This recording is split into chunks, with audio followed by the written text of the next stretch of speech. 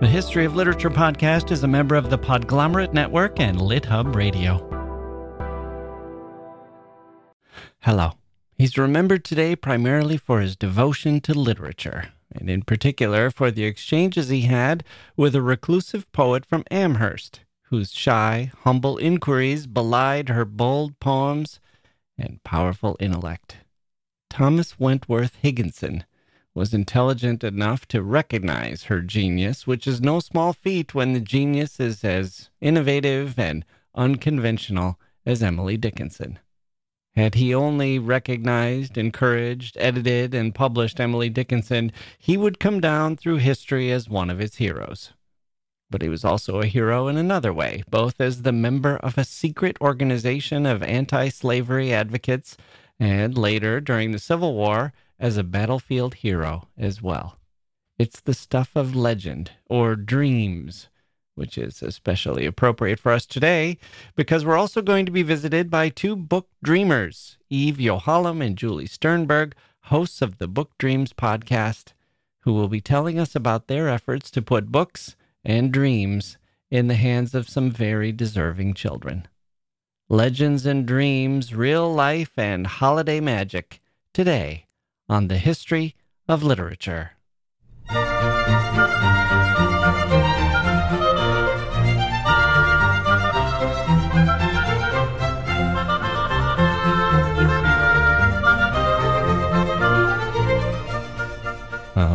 Okay, here we go. Welcome to the podcast, everyone. I'm Jack Wilson, feeling good, still living in my extended October. I just couldn't give that month up this year, and I saw zero reasons why I should. Most years, I follow the calendar scrupulously. I mean, up until this year, I had a perfect record. If the calendar said May 9th, 1984, I lived on May 9th, 1984. There was no separation between me and the calendar. No separation whatsoever. I had a streak going. I checked in with the folks at the Guinness Book of World Records, but I must have dialed the wrong number because the people on the other end laughed and hung up. So my streak is unofficial, but I think I probably did hold the record.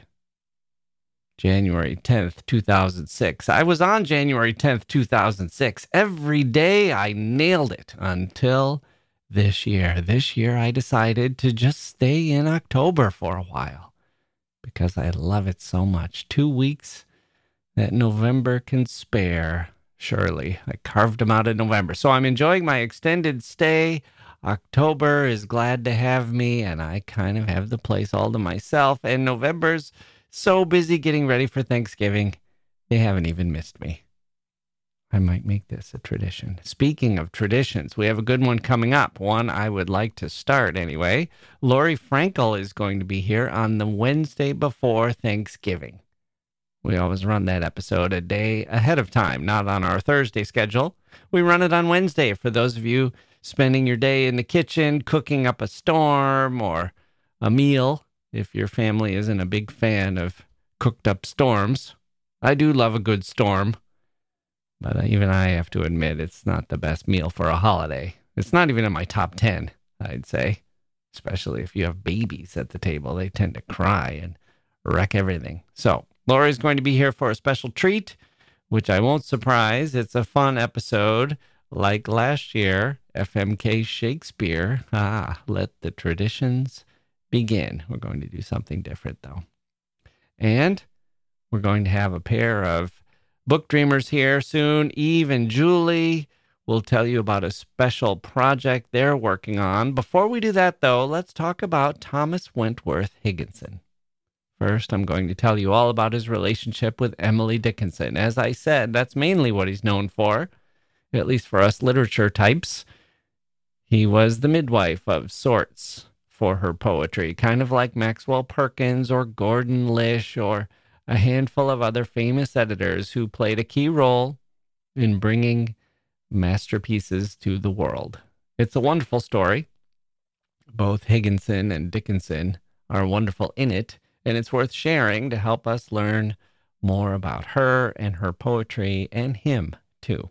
Then I'll tell you all about his secret past, which makes his relationship with Emily all the more interesting, I think.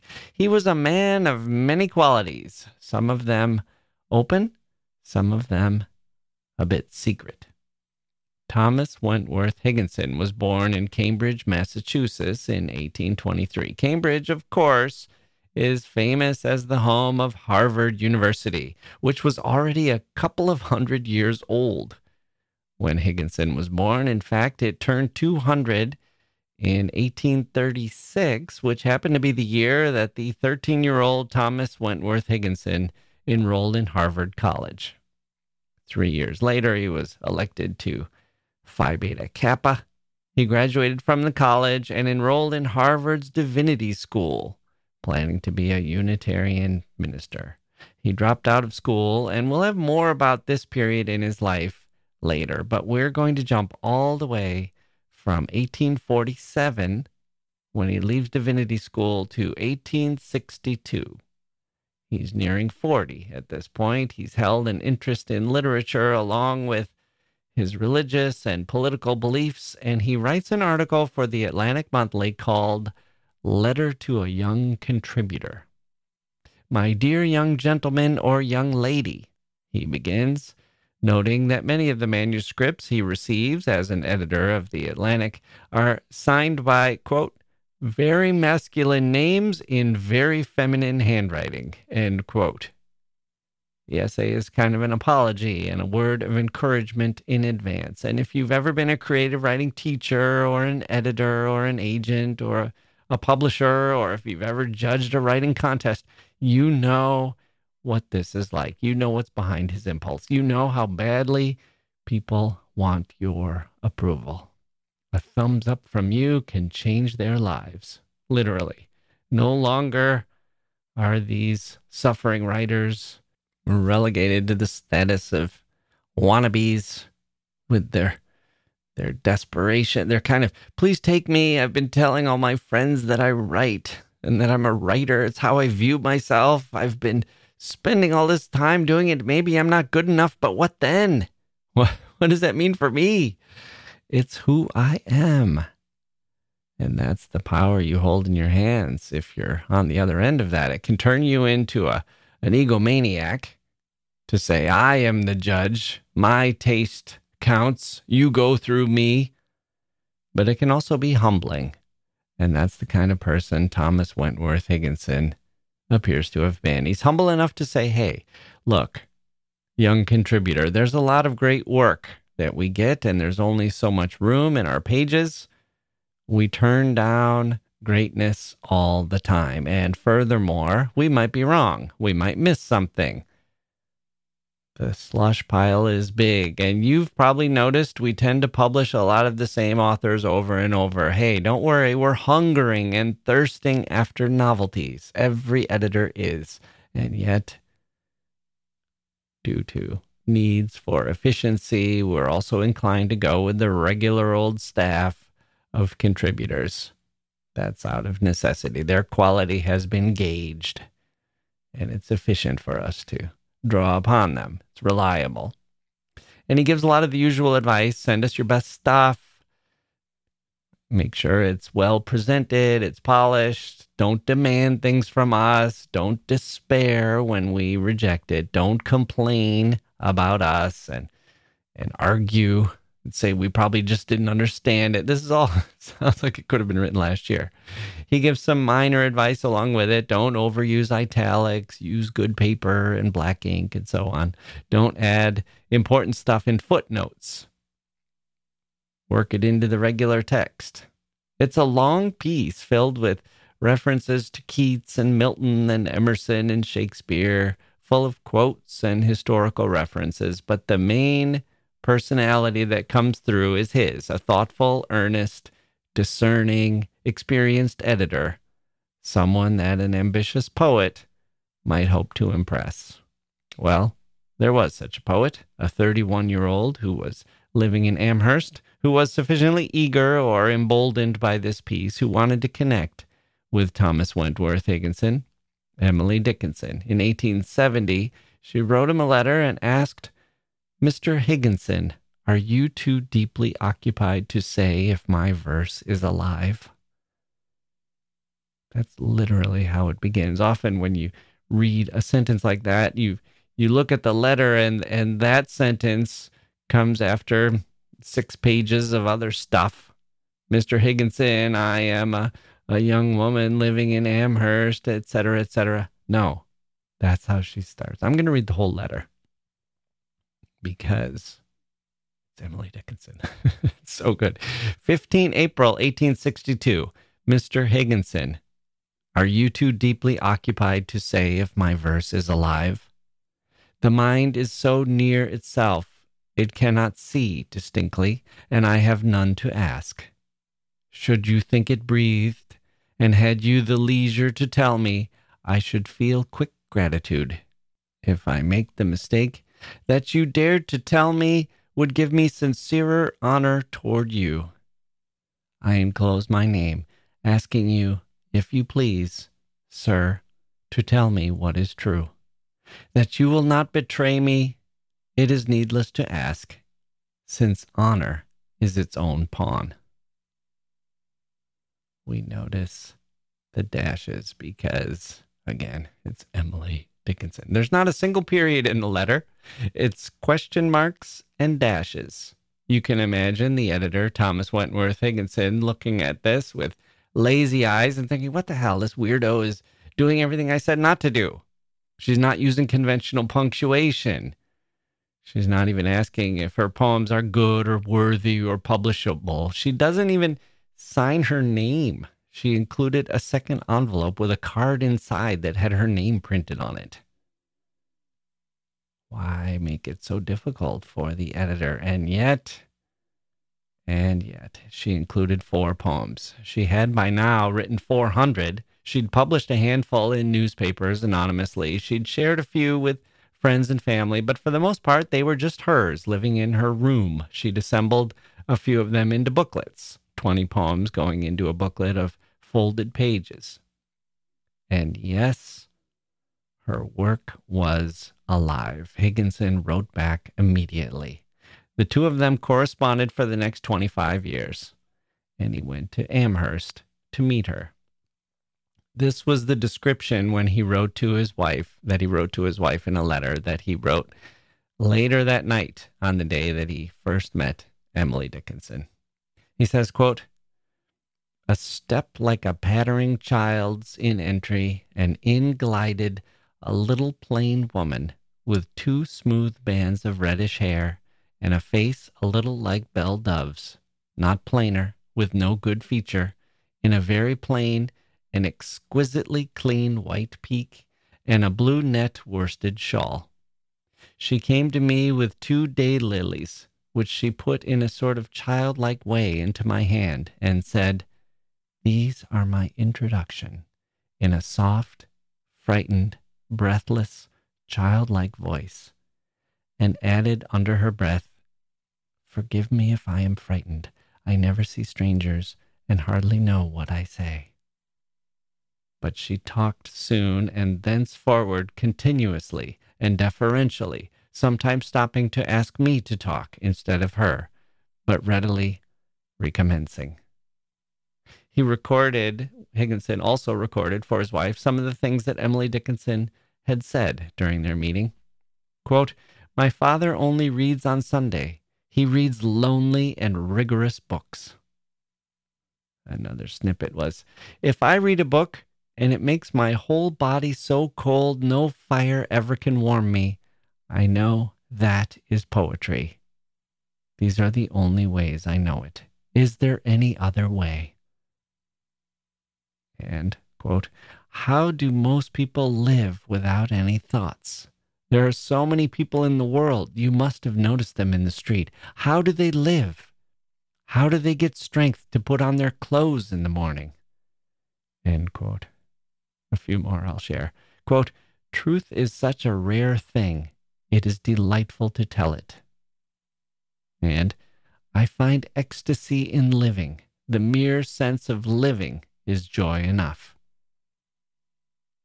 Higginson records that she said that when she read Shakespeare, she thought, Why is any other book needed? And when he left, this might be my favorite. When he left, when it came time for him to leave, she said to him, quote, "Gratitude is the only secret that cannot reveal itself." End quote.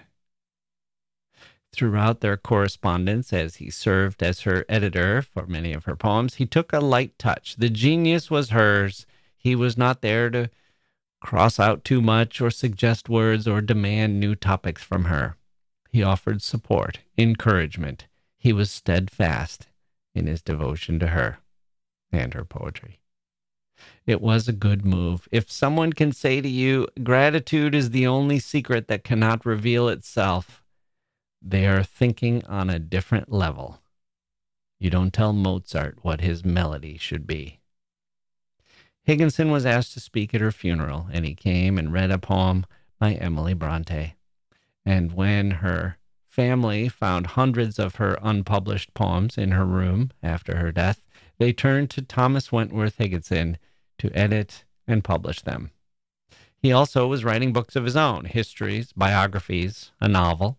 With Emily, he was a devoted editor, encouraging and eager to share her writings with the world. He was a clergyman, also a Unitarian minister, a reformer who wrote books about women's equality, calling for it. One of those great 19th century New England types he was, who dreamed of books and nature and tried to improve this fledgling nation, this democracy, still in its swaddling clothes. And yet, in that gap of years we skipped over, the country went through seismic upheaval, rebellion, war, uneasy recovery. And in that world, the seemingly bookish and mild-mannered clergyman Thomas Wentworth Higginson showed a different side. We'll have that part of his story after this.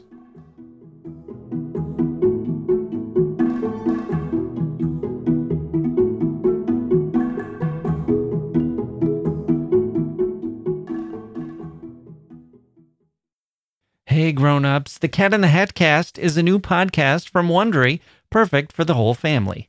Join the Cat in the Hat and your favorite Dr. Seuss characters as they get whisked away on a new adventure every week. Fish dreams of creating his very own polite and quiet podcast.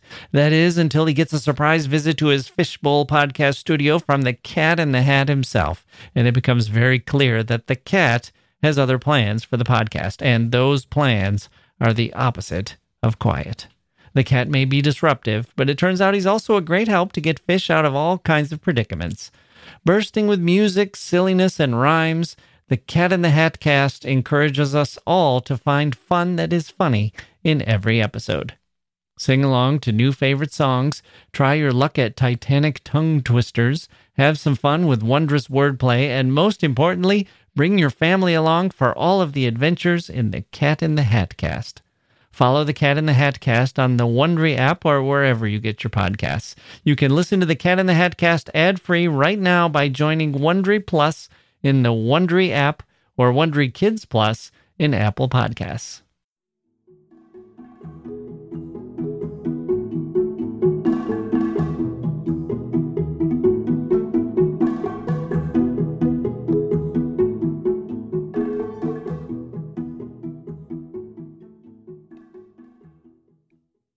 In 1847, Thomas Wentworth Higginson graduated from Harvard Divinity School and was ordained, taking on a church in Newburyport, and immediately setting forth his views on women's rights, labor, anti-slavery. 2 years later, the congregation kicked him out of the church as too liberal for them.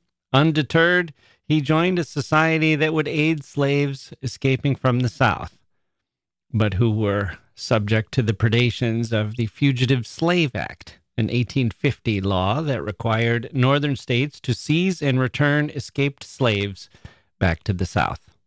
Tensions were mounting. Slavery still existed. The institution was horrific, and yet it seemed entrenched. How many elections do you go through? How much debate on the Senate floor?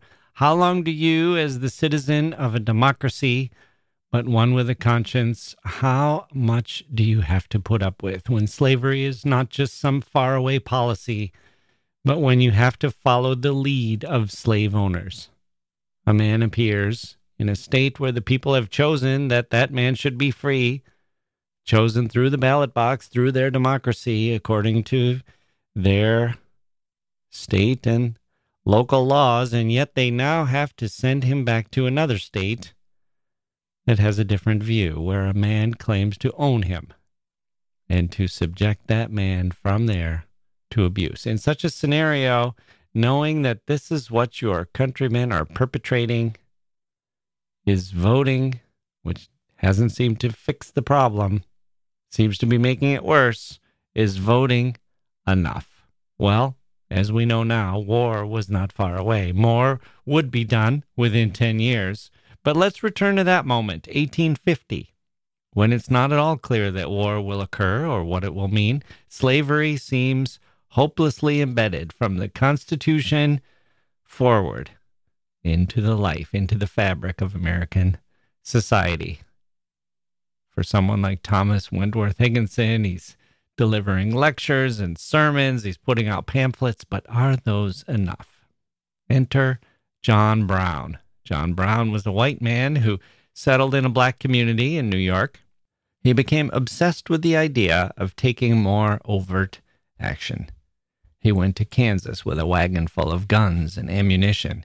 He led anti-slavery guerrilla forces trying to help the cause of freedom. A mob of slavery sympathizers sacked the town of Lawrence. Brown responded by listening to his God and believing that his mission was divine, and then leading a raid on the pro-slavery forces. Brown and his men dragged 5 men out of their cabins and hacked them to death. From there, Brown fled to Canada, where he made plans to set up a stronghold in the mountains of Maryland and Virginia, where escaped slaves could go. He convened a meeting of black and white supporters. They signed documents and committed themselves to providing moral and financial support. 6 of them in particular, the Secret Six, were devoted abolitionists from Boston. They included teachers and journalists, a businessman, and a pair of ministers.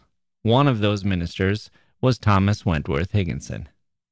The Secret Six had helped to pay for Brown's actions in Kansas. Now it was 1859, and John Brown was headed to Harper's Ferry, where there was a federal armory. The Secret Six planned to back him in this endeavor, too. The battle at Harper's Ferry became hugely important in the history of America. John Brown and 20 others, 16 white men and 5 black men, all of them armed, took over the armory in the hopes that they could lead escaped slaves in an army of emancipation throughout the South. They managed to hold out for a while, taking 60 men hostages, but within a couple of days, federal troops arrived under the command of Robert E. Lee, who overpowered Brown and his men. Brown was wounded in the battle, and 10 of his men, including 2 of his sons, were killed. Brown was then subject to trial for murder, slave insurrection, and treason, was found guilty, and executed.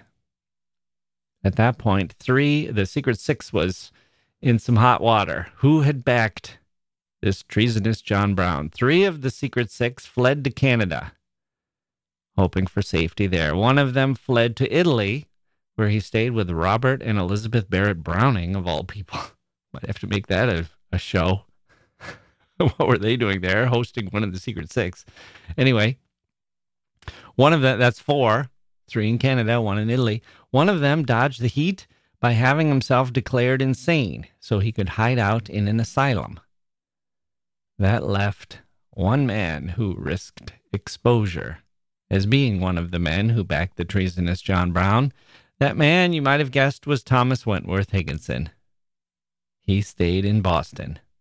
Before John Brown's trial, he had tried to arrange for a prison breakout to free Brown, whom he viewed as a hero, but Brown objected. He didn't want to be part of the plan. Higginson also admonished one of the men who was leaving for Canada, Franklin Benjamin Sanborn. That name cracks me up. Not Benjamin Franklin Sanborn, but Franklin Benjamin. His parents must have really loved the name Frank and not wanted to use that as... Anyway, Higginson admonished Franklin Benjamin Sanborn for fleeing. He said, quote, "Can your clear moral sense justify our holding our tongues in order to save ourselves from the reprobation of society, even as that nobler man whom we did provoke to enter into danger becomes the scapegoat of that reprobation, going for us even to the gallows?" End quote. Chastened, Sanborn returned to Concord, Massachusetts, where 5 federal marshals turned up and arrested him, planning to haul him before the Senate. Sanborn was lucky in avoiding the show trial. 150 townspeople in Concord showed up to wrestle him back out of the coach that the marshals were trying to put him in. A judge intervened and demanded that the marshals set him free by issuing a writ of replevin. A year and a half later, the country was torn asunder, as Victor Hugo had predicted would happen when he heard of John Brown's trial. Union soldiers marched, singing a song that became known as the Battle Hymn of the Republic, with lyrics by Julia Ward Howe. You probably know this song. "Mine eyes have seen the glory" is how it begins. But those weren't the words when they first started singing that tune. They sang that tune before she gave them those lyrics. The original version they sang was about John Brown. One of those singers was our editor, Thomas Wentworth Higginson, not one to stand by when others were fighting for a cause in which he had believed his entire life. This preacher signed up for the army. He became a captain at first in August of 1862, 4 months after he received Emily Dickinson's first letter. Wanted to mention that to show you how his role as an editor and devotee of literature was intertwining with his call to action on behalf of his country. 4 months after he received that first letter from Emily Dickinson, he was in battle. He was wounded, which led to a few months of recovery. When he returned, he was promoted to colonel, and he was placed in charge of the South Carolina Volunteers, which was the first Union regiment composed of former slaves. In 1870, after the war was over, the year that he met Emily in Amherst for the first time, he was completing a book about his experiences called Army Life in a Black Regiment. Until the blacks were armed, he wrote in that book, there was no guarantee of their freedom. It was their demeanor under arms that shamed the nation into recognizing them as men. End quote. We often say when we're talking about people in the past, oh, that was just how things were, or, oh, they didn't know any better then, or, oh, it's not fair to judge them by modern day standards. Well, Thomas Wentworth Higginson is an example that people did know better, a lot of them, and those that didn't were often trying not to hear. I'll confess that I was surprised when I learned that the preacher who loved literature was also a battlefield hero. But after learning about Thomas Wentworth Higginson, I'm not surprised that the man who clearly saw the truths of his era was also the man who perceived the genius of Emily Dickinson. Eve, Yohalem, and Julie Sternberg, a pair of book dreamers, are here after this.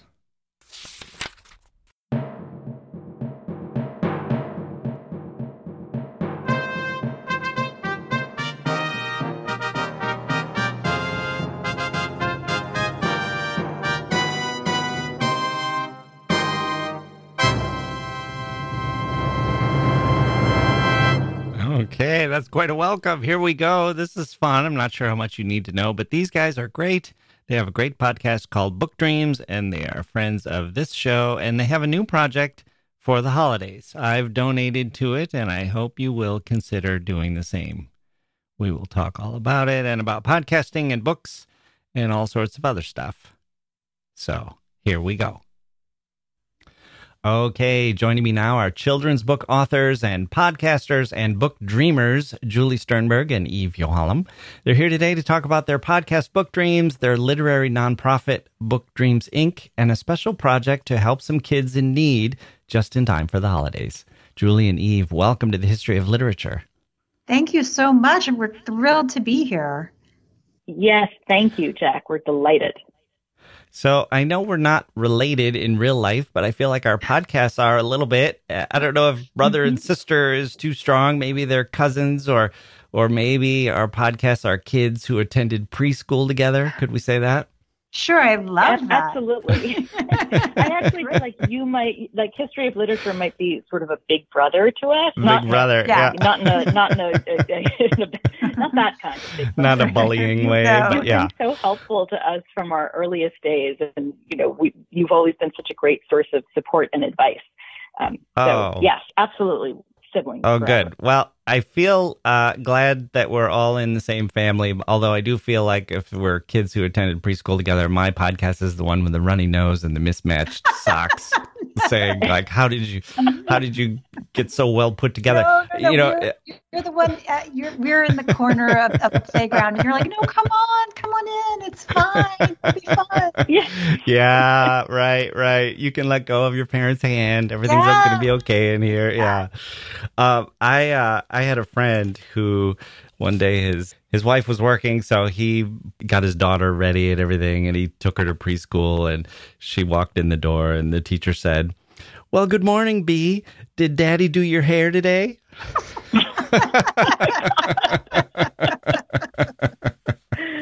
Oh, your poor friend. He tried. Yeah, he tried.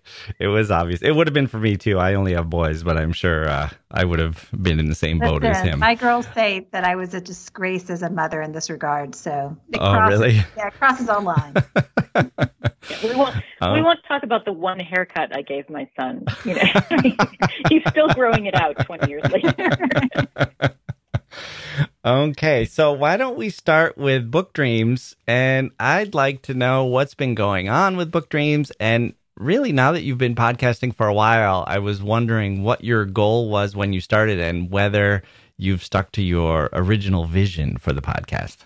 Oh, yes. So let's see. Back when we started, we really wanted to tap into and help build the community of people who find joy in books. We are both children's book authors. We wanted to do something together, and this seemed like a really great avenue to try, the podcast route.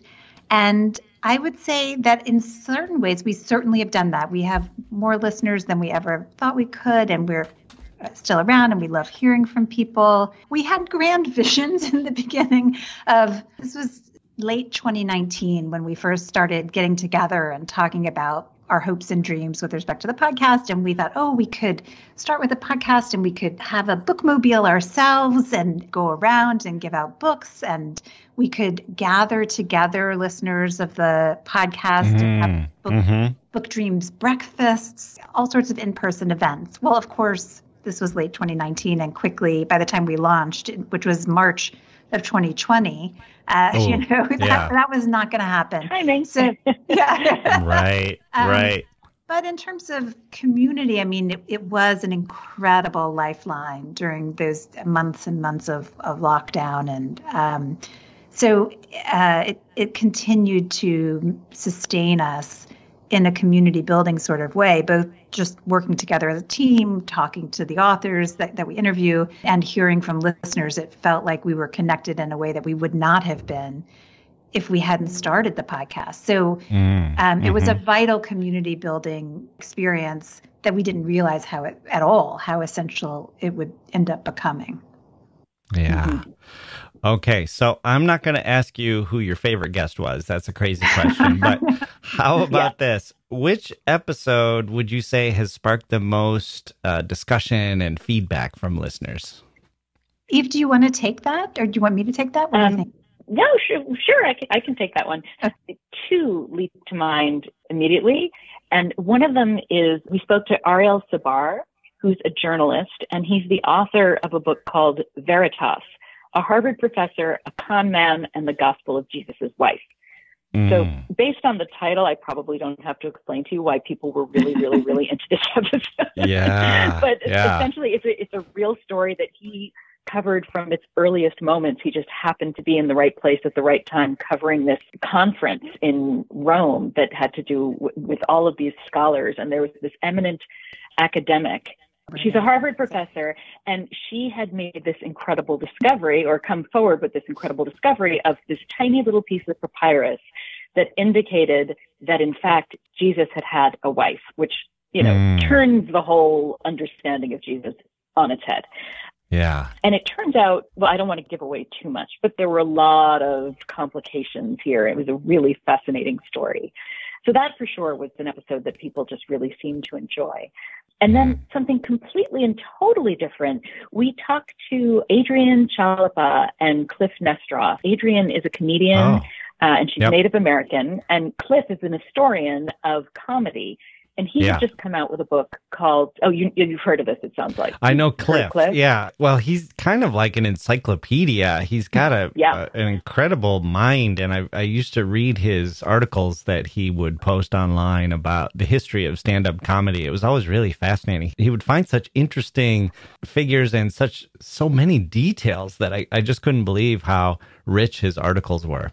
His books are as well. And he had just come out with a book called We Had a Little Real Estate Problem, which was about Native American comedy. And so he came on, and so did Adrienne. We talked to both of them.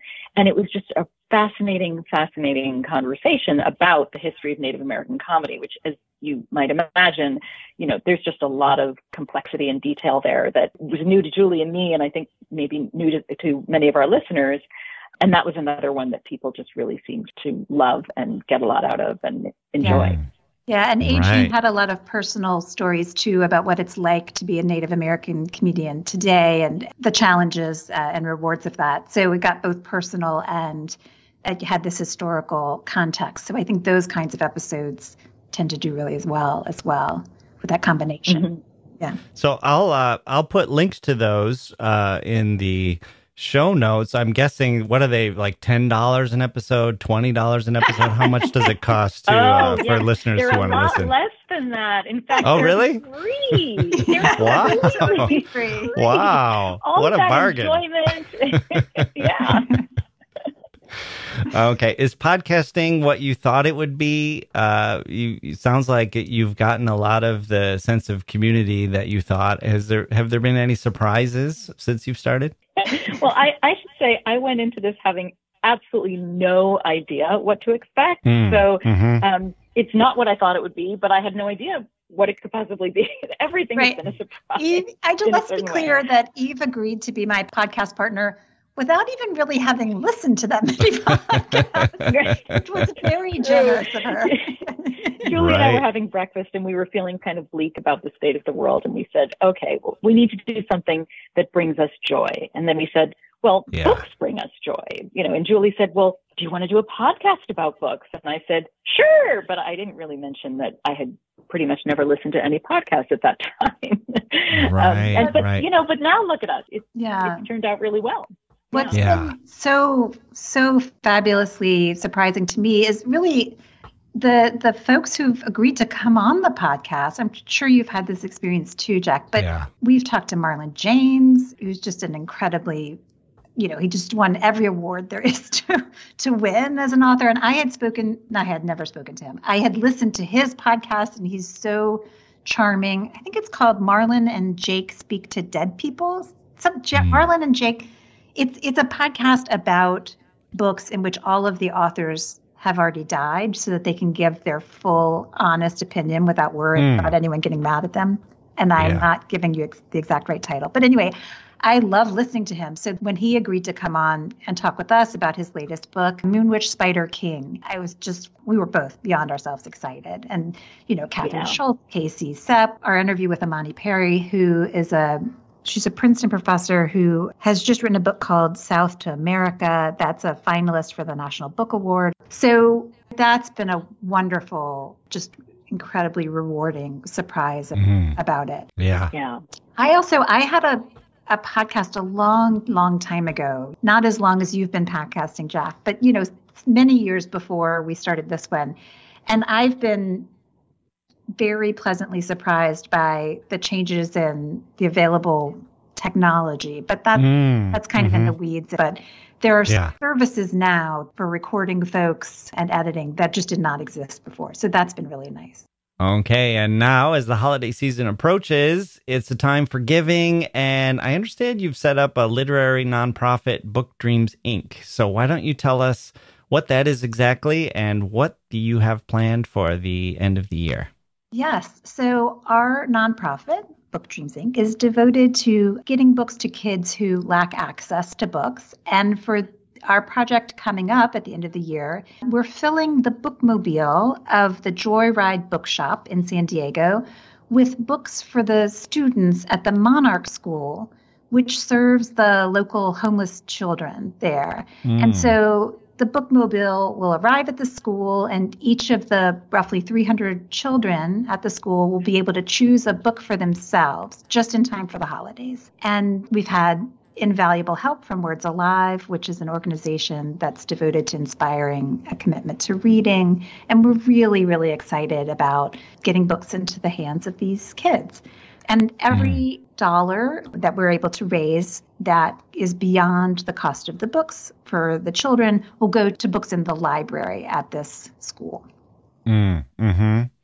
Wow. My favorite part of the description, each of the children will be able to choose a book for themselves. Yeah. That's the part I love. I feel like so often we grown-ups jump in and say, well, let's get them good books and here's what you should read. It's, whatever classic we think of, or here's a good edifying book that, but my best memories of being a child is to be in the library or in the bookstore or going to the bookmobile and being able to pick one out for myself. I think I'd rather have one book that I got to pick out than 10 books that my parents or aunts and uncles would get for me, even though they were very well intentioned, and often I would find them later on my shelf or something. But just the joy of feeling like, I'm really interested in spies and I'm going to get this book about spies or whatever sometimes it was things my parents didn't even know that I liked. Yeah. And you're bringing back memories. Great pleasure. Totally. But it's still a great pleasure, right? I mean, I'm sure all three of us, there are very few things I can think of that I love more than going into a bookstore and just exploring and picking something I'm excited about. So yes, we certainly want the kids to have that same wonderful, magical experience. Yeah. And it might be, for these kids, it is a very special chance. But for any kid these days, when you said that about going to a bookstore, some kids are maybe now 30, 40 miles from a bookstore. The way they've started disappearing, ordering online is just not the same of seeing the book and having those colors pop off the shelves and just feeling like you're in a world where things are possible and discovery is there for the taking.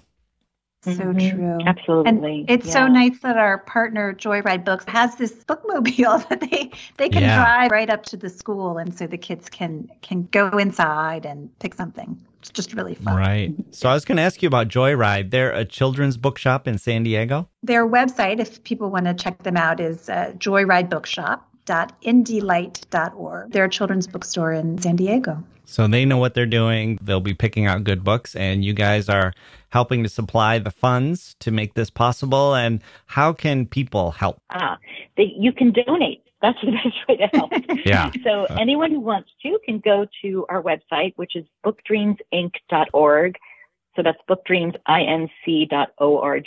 And there's a blue link at the top of the page. And if you keep scrolling down, there are two more yellow buttons that all say donate, and they all work equally well. And all of the donations are tax deductible, and no amount is too small. And when you donate, we will send you a long list of book recommendations from Book Dreams guests, some of whom are almost certainly among your favorite authors, I'm sure. So it's very easy, and then you'll have a nice long list of books to shop from for the holidays. Yeah, just in time for the holidays. That person who is hard to shop for, you can check out the book recommendations and see if there are any good fits there. Yeah, we've had really a lot of fun asking each of our guests and collecting the answers for a long time. What's one book you love and why do you love it? So we've been collecting that information, and we're going to put it all into a pretty document for folks who donate. So they'll have the book itself and what it is that the guests said that they love about it to help them choose. Okay. Well, we at the History of Literature podcast will be donating. Julie Sternberg and Eve Yohalem, good luck with the project, which sounds wonderful. I hope it has much success, and good luck with book dreams. Thank you so much for having us. So much, Jack. Thank you.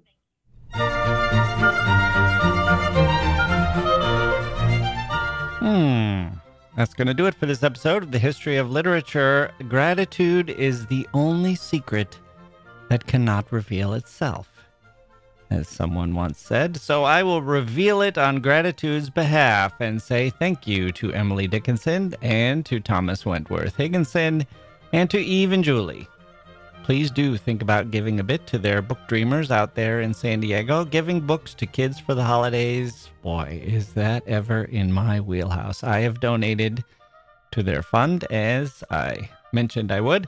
I hope they fill that little bookmobile and those little eyes light up when they see it coming, and the little hands each get their book and hold it close to their little hearts. Who knows what kind of wind we'll get from those butterflies flapping their wings. I believe it will be a good wind, a nice breeze coming from a place of love and literature. The links to the fund where you can donate will be in the show notes. And my gratitude also extends to you, dear listeners. No need for me to keep that a secret.